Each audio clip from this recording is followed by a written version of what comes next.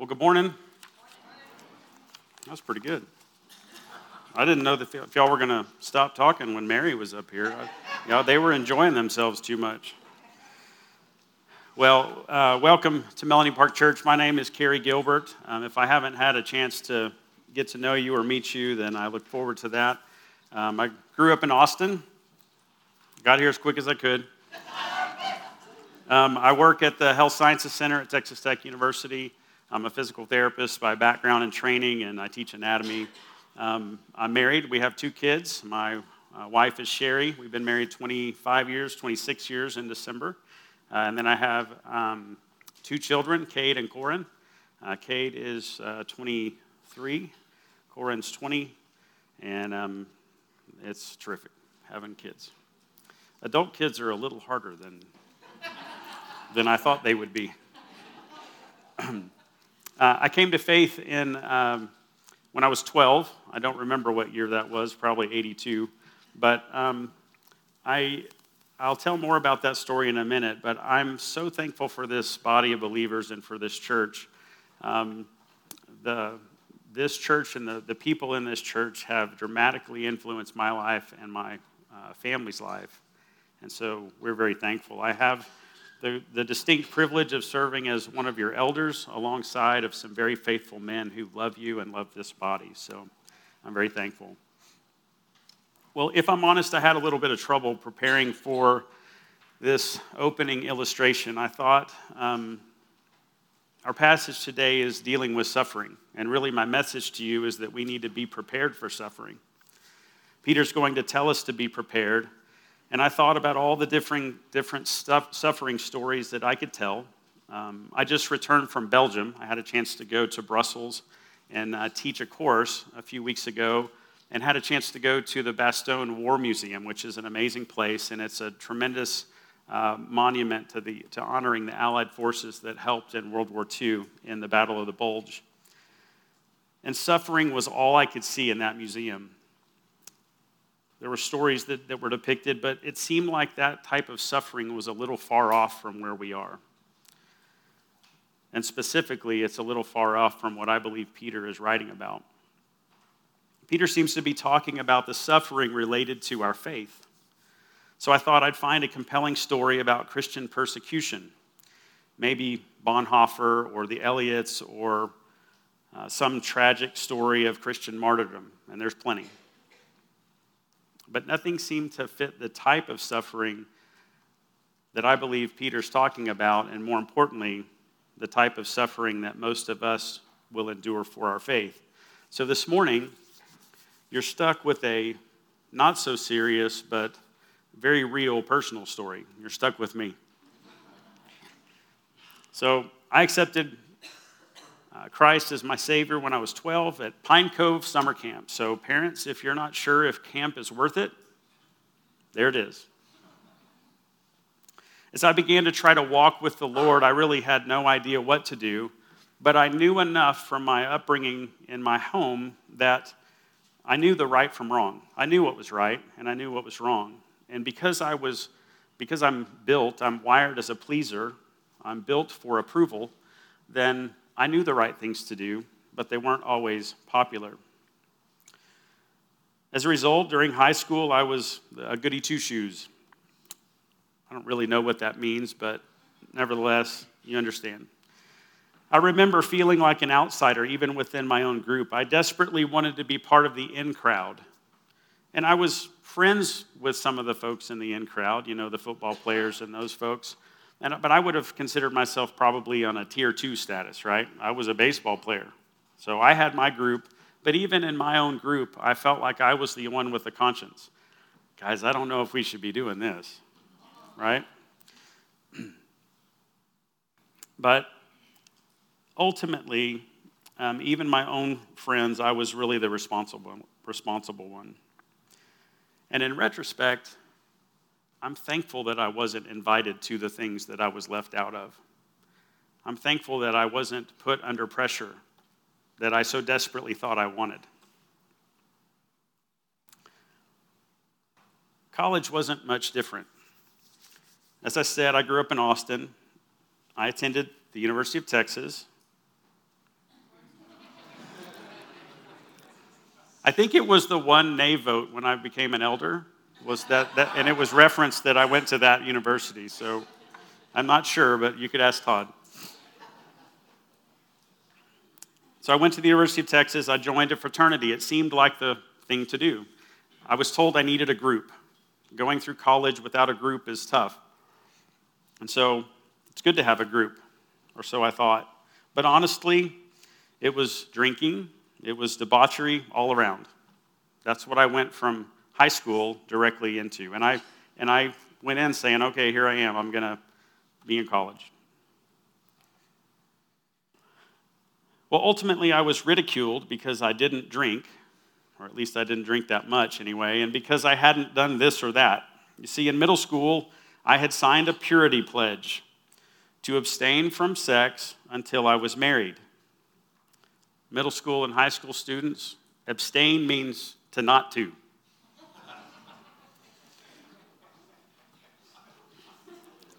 I hadn't done this or that yet. And so I convinced myself that I was liked within the group because guys respected that I stood true to my morals. But as I think about it, I don't really think that was true. Eventually, my effort in my flesh to stay true to what was right was no longer enough. I began to be negatively influenced by my environment, and though I rationalized that I wasn't as bad as some other folks, I knew my behavior wasn't honoring to the Lord. And this went on for a few years. Eventually, I graduated, and I came to Lubbock for physical therapy school at the Health Sciences Center, Reckham. By the way, I have 2 degrees from Tech and only 1 from that other place.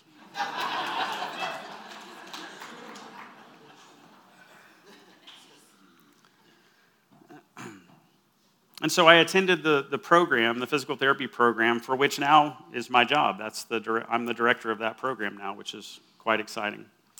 I'm very humbled with that. But the move to Lubbock helped me get a new start and continue my reconnection with the Lord that began in my last year at the University of Texas. I met Sherry in 1995. We got married in 97, and we found Melanie Park in 99. We raised our kids here. Our closest friends are here. But let me tell you that the detour that I took away from the leading of the Lord in my college years created some hurt, some damage, and some significant issues. My assumption is that current middle school and high school students trying to walk with Jesus deal with similar challenges. My guess is that often they are uninvited or simply not invited to social events because they wouldn't, quote, approve. They wouldn't approve of the activities, or maybe there's the thought that they would judge their friends, or maybe they might even turn them in.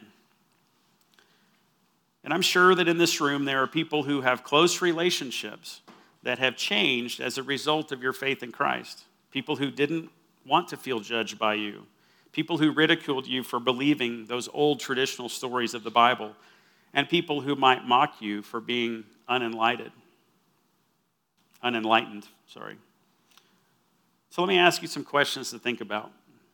Have you ever been criticized or bullied or harassed for your faith? How did it affect you? What impact did it have on your faith? Was your faith strengthened, or did it weaken like mine?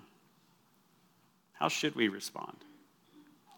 Well, the purpose of our passage today in 1 Peter 4, 1 through 6, is that as followers of Jesus Christ, we should be prepared to suffer, be prepared for hardship, and be prepared to struggle. Well, that doesn't sound like much fun. But why? Why should we be prepared to suffer? Well, our text tells us that Jesus suffered in the flesh, ridicule, pain, and punishment. He suffered for God's glory, according to God's will.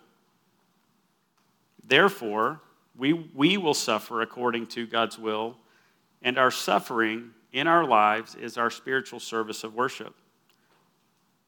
So before we get into our passage this morning, join me in prayer. Father, thank you that you have given us time together this morning in this wonderful body of believers to be humbled, thankful, submissive, and expectant.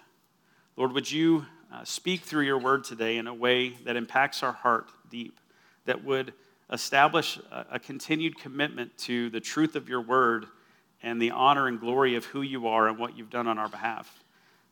Would you help us to recognize the gift of life that we have in our faith and trust in Jesus Christ and his death on the cross?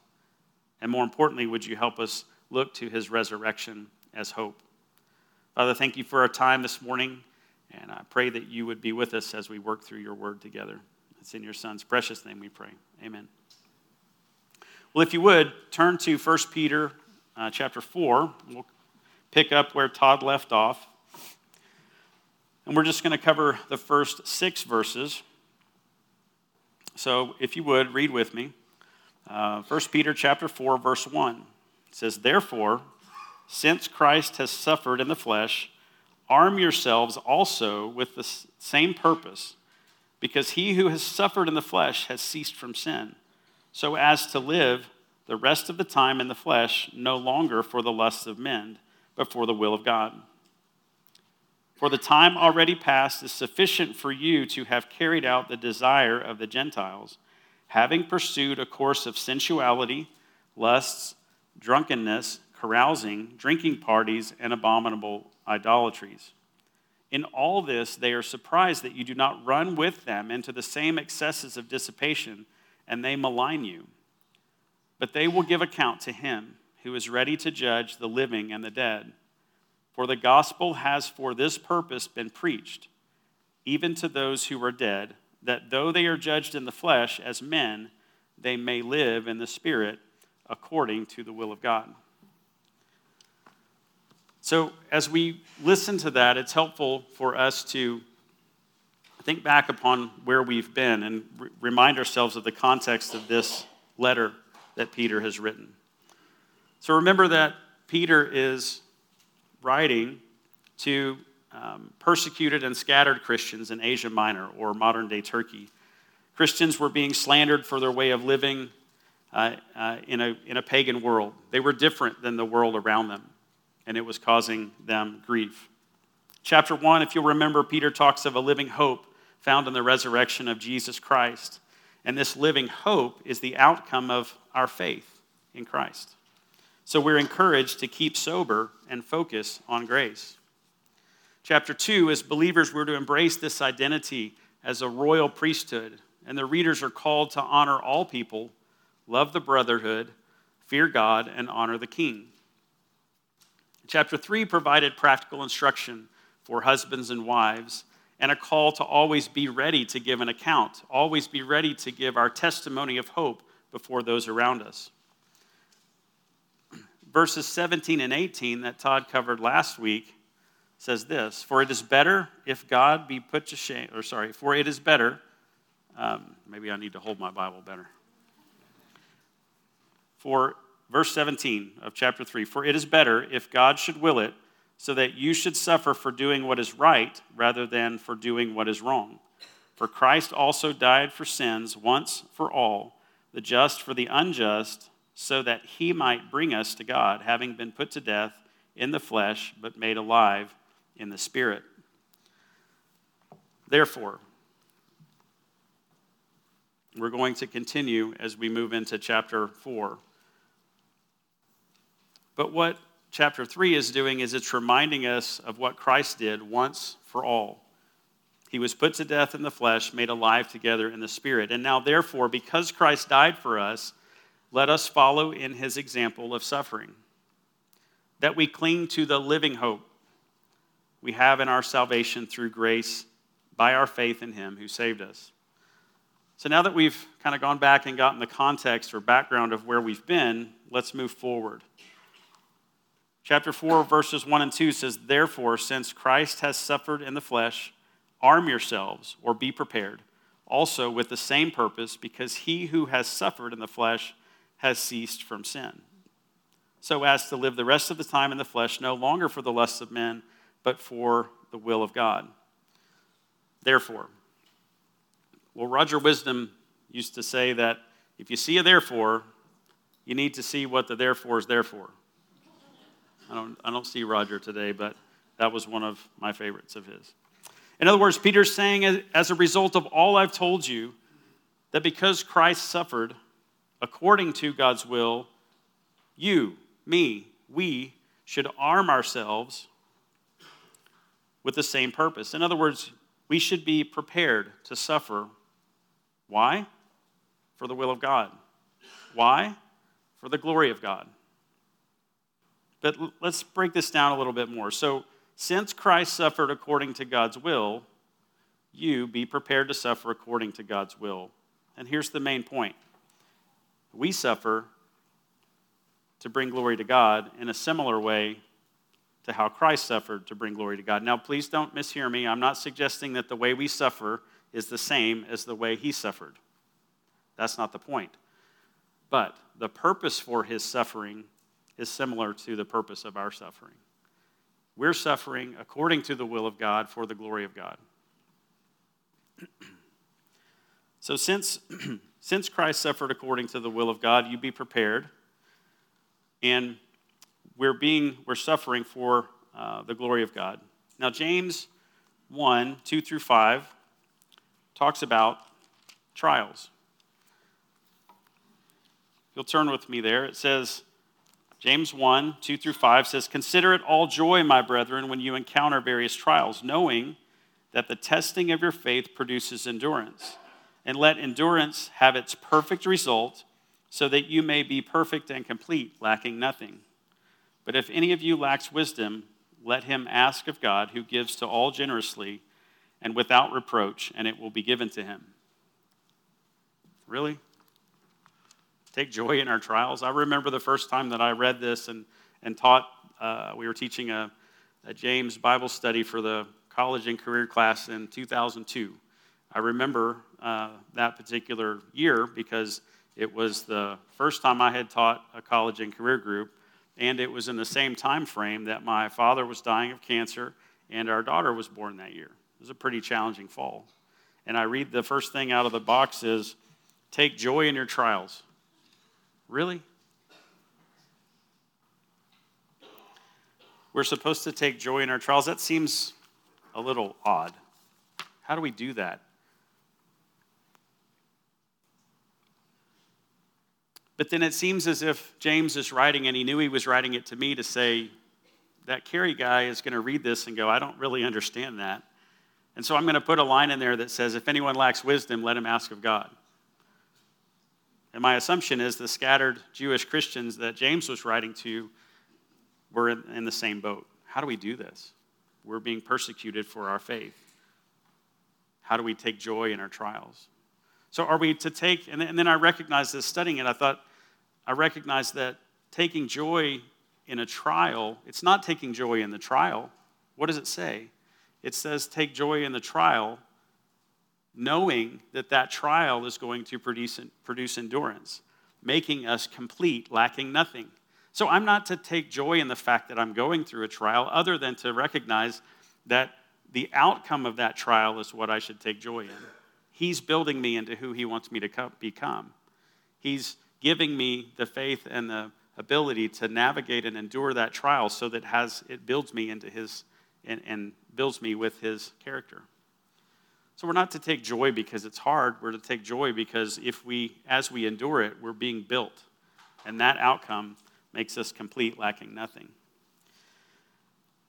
Now, suffering can take many forms, trials or consequences. We could talk about tribulations if you want to, but let's just define trials for the sake of our discussion today. Trials might be something that's out of our control, something that happens in our life that would be out of our control. And it's oftentimes related to a testing of our faith. Now, consequences, though, often are a result of our own decisions or actions. But it's important to recognize that both trials or consequences can be used by God to bring us back into a place of reliance on him.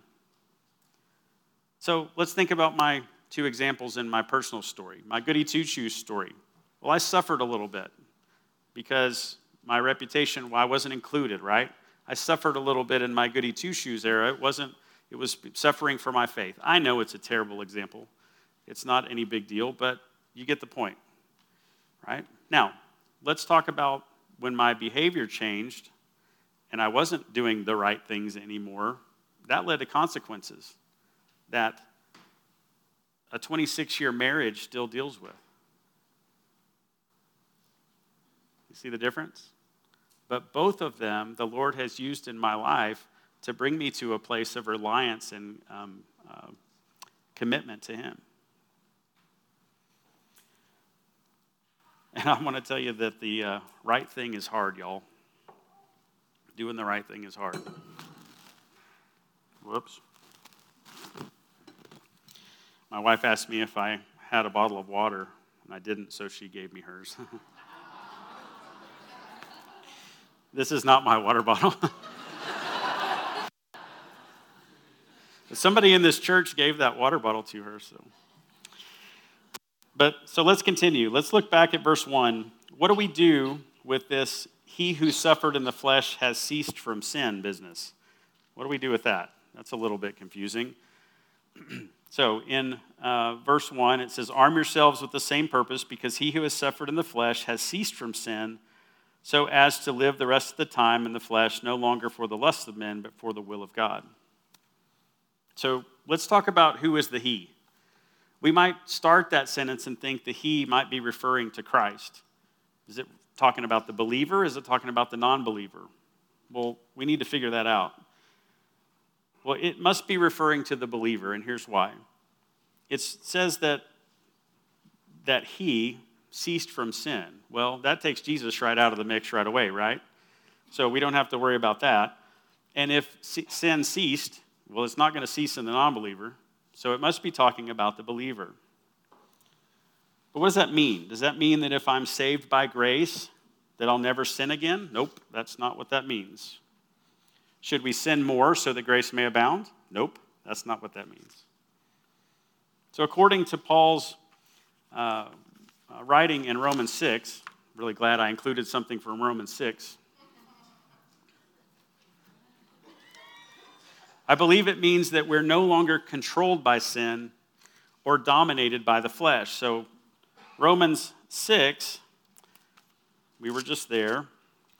And actually, I think Todd read all down to the point that I was going to start in verse 6. It says, "Knowing this, that our old self was crucified with him in order that our body of sin might be done away with, so that we would no longer be slaves to sin." Verse 7 says, "For he who has died is freed from sin." So this one's tough because as we read this as a believer, okay, I've been freed from sin, but I remember when I got baptized. I actually got baptized here in Lubbock, Texas when I was in graduate school. And I remember coming out of the water, walking to my seat, going, okay, I'm not going to sin anymore.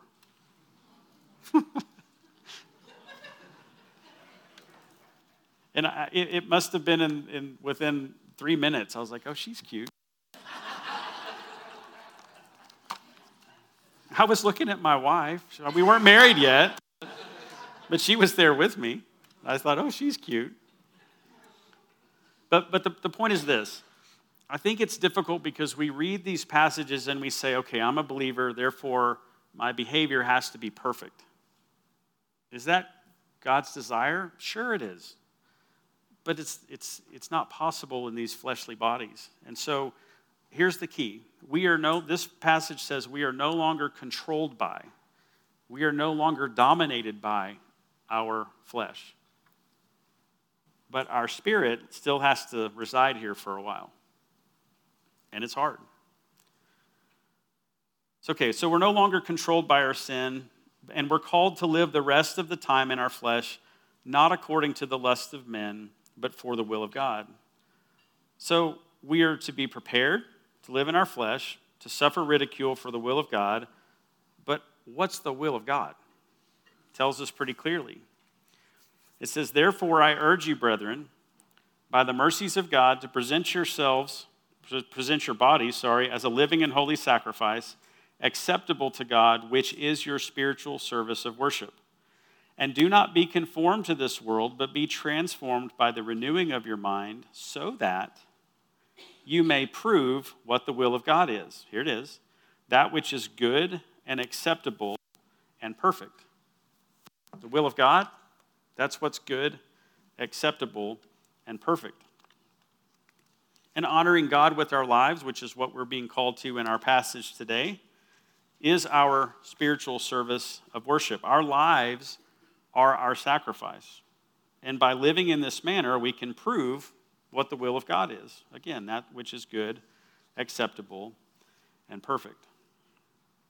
But let's keep reading 1 Peter chapter 4, verses 3 through 5.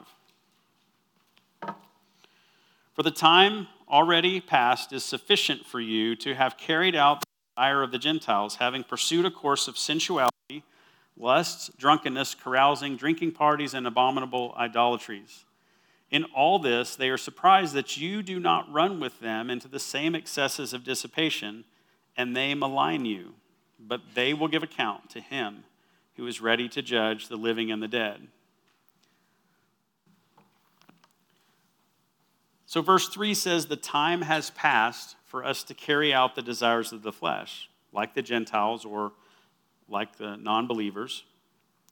And Peter says to turn away from the old sins, old ways of the sinner.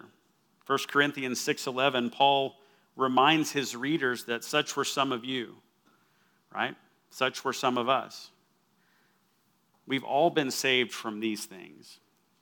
And so while we don't need to look at them with judgment, we need to remember that that's where we were. Apart from Christ, that's who we were.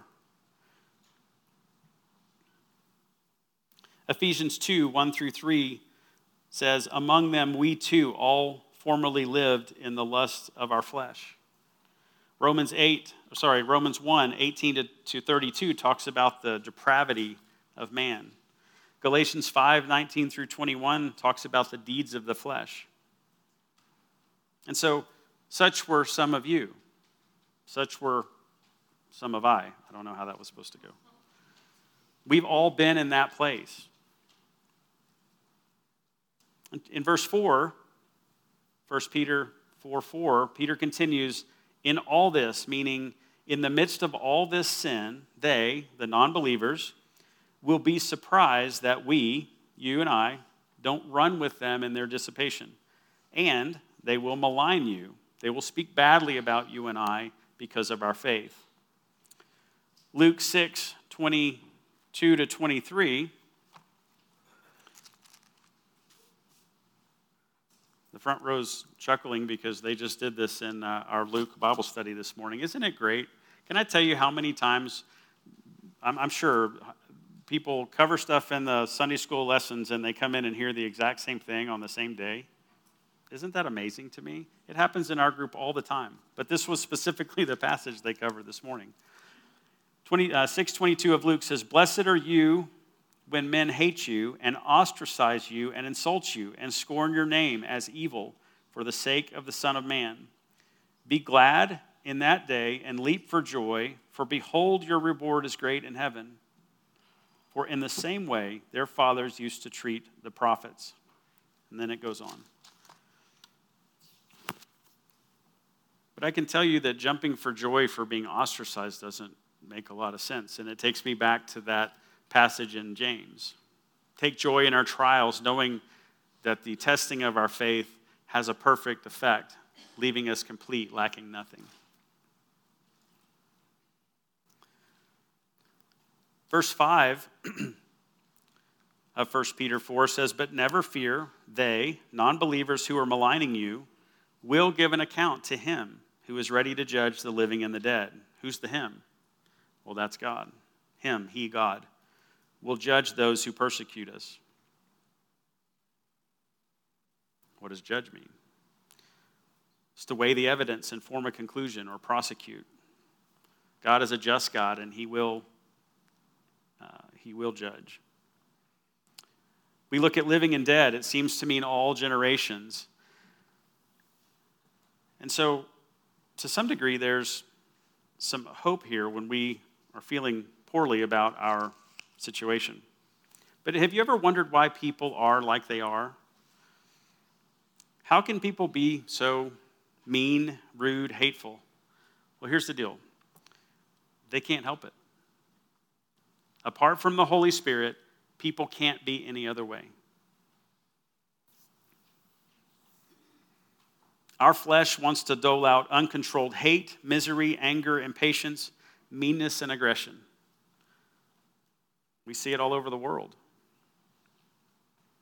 However, as a blood-bought, redeemed child of the King, we are to show love, joy, peace, patience, kindness, gentleness, and self-control. This is the fruit of the Spirit. And someone once told me those aren't the fruits of the Spirit, it's one fruit. All of that is to be included. I used to look at that and say, well, I'm doing pretty good this week. I've got 2 of the 7. I can probably get 3 by Friday, but, right? I mean, all of these things should be evident in our life if we're walking with the Spirit. If the Spirit of God indwells us and we are in His Word and He is guiding and directing us, this is what should be available in our life. And I'll tell you that this right here is the barometer of my heart within my family. If I'm not loving, if I'm not joyful, if I'm not peaceful or patient, kind, gentle, or self-controlled, my family feels it, and there's people in this church that will call me out on it. It happened a couple weeks ago.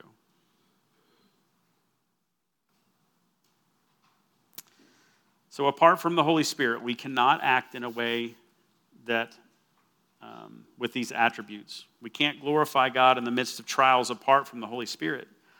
But our text says that if we are armed with the same purpose, that is to glorify God according to His will in the midst of trials, if we are prepared, if we seek Him, study His Word, and trust His Spirit, then we can love others, even when they aren't lovable. We can love those who speak badly about us. And we can trust that God is a just God who will justly deal with them in the end. Revenge isn't ours to have. Vindication of wrongs isn't ours to manage. Those who hurt us, ridicule us, or malign us, lie to us, or mistreat us, they will be held accountable in the end. But all too often, our pride wants to see that vindication in this lifetime, in our flesh, in order to relish in their demise or punishment. But ultimately, that's really between them and God for all eternity. How many times must we forgive our brother who harms us? 70 times 7, remember? Might be easy to say, but it's extremely hard to do. So let's continue in verse 6. 1 Peter 4, verse 6 says, "For the gospel has for this purpose been preached, even to those who are dead, that though they are judged in the flesh as men, they may live in the Spirit according to the will of God."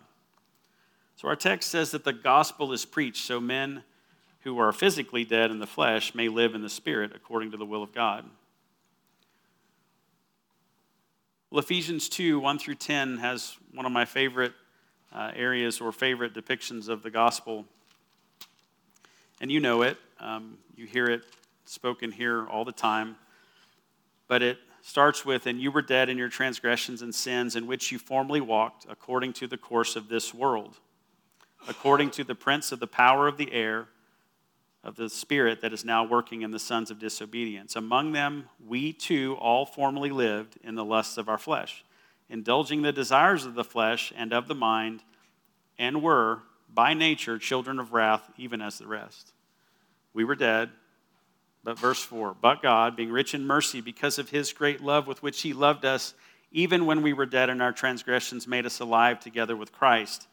By grace you have been saved, and raised us up with Him, and seated us with Him in the heavenly places in Christ Jesus." Why? "So that in the ages to come He might show the surpassing riches of His grace and kindness toward us in Christ Jesus. For by grace you have been saved through faith, that not of yourselves, it is the gift of God, not as a result of works, so that no one may boast. For we are His workmanship, created in Christ Jesus for good works, which God prepared beforehand, so we would walk in them." We were dead, but God, being rich in mercy, because of His great love, made us alive together with Christ. We've been saved by grace. It's not a work that we did Otherwise, we would take credit and boast. And ultimately, we are his workmanship. We are his masterpiece, prepared ahead of time and prepared for good works prepared beforehand, that we would simply walk in them. That's the gospel. By his grace, we have been saved through faith. John 14:6 says, I am the way and the truth and the life. No one comes to the Father except through me. We were dead, but God made a way for us to be reconciled back to him through faith. Through faith in what? Through faith in Christ's life, his death and resurrection. Ultimately, we can be reunited with him. And as a result, listen to this. Hebrews 4:16 says that because of our faith, we can approach the throne of grace with confidence. That's the throne of grace of the Creator. That we can approach that throne with grace because of who we are in Christ. Romans 8:1 says, there is now no condemnation for those who are in Christ Jesus. Not some condemnation, not minimal condemnation. It says no condemnation. For who? For those who are in Christ Jesus. So if we're suffering, we can recognize that there is now no condemnation because we are in Christ Jesus. 2 Corinthians 5:17, Paul says that our faith, we are a new creation. The old has gone, the new has come. We're a new creation. I don't feel new, but I'm a new creation. Those baptisms that Todd reminded us of, buried with him in baptism and raised to walk in a newness of life. They are a new creation, not because of the baptism, but because of their faith. And that symbolism creates an opportunity for them to show us what they believe, but that symbolism is buried with him in his death, but raised to walk in a newness of life. We're a new creation. And so we're called to live differently than we used to. This is the gospel of Christ. It's the reason why there's consternation between us and the world. This is what the world rages against. And here's the promise that if we're given, that we're given if we are in Christ, and that is that we have the identity as a royal priesthood. It's the purpose that we have. That because we are redeemed, we should have confidence that the suffering that's ahead is according to his will for his glory. And as we continue with verse 6, there's some, at least for me, there was some confusing terms. The word dead is listed in verse 5 and 6, and judgment or judge is listed in 5 and 6. And so it took me a little bit, but I believe that the dead is dead. Dead's dead. They were dead and they're still dead. But that means physically dead. But the judgment is different. In verse 5, the judgment is according to God. In verse 6, it says they were judged according to men. So verse 6 appears to be referring to those who had been martyred for their faith in Christ, even though they were judged in the flesh, meaning according to the standards of men. But now they are alive in the Spirit according to the will of God. They may live, quote, or maybe it might be easier to see as they are living for all eternity according to the will of God, and as a result of their faith in Christ. If we flip back to 1 Peter chapter 1, 1 verse 3 and 4 says, Blessed be the God and Father of our Lord Jesus Christ, who according to his great mercy has caused us to be born again to a living hope through the resurrection of Jesus Christ from the dead, to obtain an inheritance which is imperishable and undefiled and will not fade away, reserved in heaven for you. So what do we do with all this? Okay, be prepared. I need to be prepared. What kind of suffering am I going to go through? I don't know. But ultimately, our text is telling us today we need to be prepared for suffering. We've talked a little bit about the purposes of suffering, but how do we put that into practice? What do we do with that today? Well, I think it really As I was reading this, I came to three things. I wanted to have four, but in the church, you're only supposed to have three. But I believe we need to remember, we need to repent, and we need to return. Remember. Let's remember Christ and his sacrifice. This book and his life is there for us to remember. That's what Peter is telling us to do. Remember what it was that Christ has done for us. Remember that if he suffered, we can suffer for the same purpose, which is to glorify God according to his will. So we need to remember his sacrifice. Repent. Repent is to turn away from sin and toward God. The text says there's been enough time for sin, move on. I think probably the most important thing to me about recognizing, and Mark Hardy helped me recognize that repent has to turn away from, but it also has the definition of to change one's mind about. We need to change our mind about who God really is. Todd taught me the A.W. Tozer quote of what comes to mind when you think about God is the most important thing about you. Well, why? Because an accurate view of who God is and his attributes allows us to interact with him rightly. But too many times we have a skewed perspective of who God is, and consequently those things affect how we respond. If he's good and faithful and just and right, then suffering that I'm going through right now is either a consequence of my bad decisions, and either way, he's trying to help me grow into who he wants me to become as a follower of his. So we need to remember, we need to repent. The other piece of the repent is if we're turning away from sin or away from something, we need to turn toward something. Well, the somethings are turn away from sin and turn toward God. It doesn't do us any good to turn away from sin and then wander. We need to turn and focus on something specific. What is that? It's God. So remember and repent, and then return. We need to return to the will of God by the power of the Holy Spirit.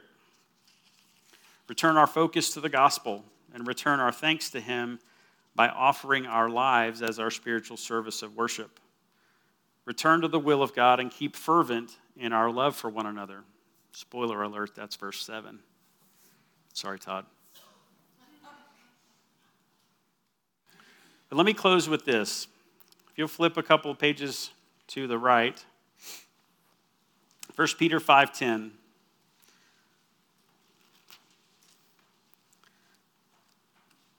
And I've heard Todd teach on this particular verse before, and it's terrific, so I'm looking forward to it. But it says, after you have suffered for a little while, the God of all grace, who called you to his eternal glory in Christ, will himself perfect, confirm, strengthen, and establish you.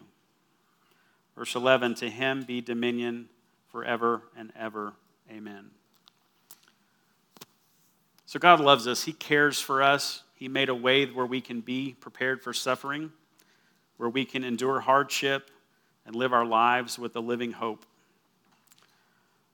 So would you pray with me? Father, thank you that by your grace and mercy, by your provision of your Son's life and death and resurrection, that we can be, our faith will allow us to be reunited with you in him. Would you help us to recognize that in our suffering, you're working to build us into who you want us to become? And ultimately, Lord, that our purpose is to suffer in a way that is honoring and glorifying to you. And we can only do that if we recognize that it is according to your will. So, Father, help us to focus on the living hope that you offer us in Christ and be ready to give an account. And it's in your Son's precious name we pray. Amen. There's salvation in your name. Our chains are gone. And so what Peter is reminding us is that we need to be prepared for the suffering that will occur. But he's reminding us that in the grace of our Heavenly Father and his Son who died for us, then we can be encouraged. And according to his will, we might suffer, but we have a living hope. So let me encourage you this week that as you run into challenges, and they're out there, some of you are in the middle of them right now, but also remember that because we have this living hope, we also have a story to tell. Peter says that we are to be ready at all times to give an account. Account of what? Well, to give an account of our hope, that living hope that we have within us. And so let me encourage you as you go out that when the week gets hard, when the month gets hard, focus on He who has redeemed us and be prepared to endure that grace or that challenge with grace in a way that's honoring to Him, and be ready to give an account as to how you do that, because it's not normal.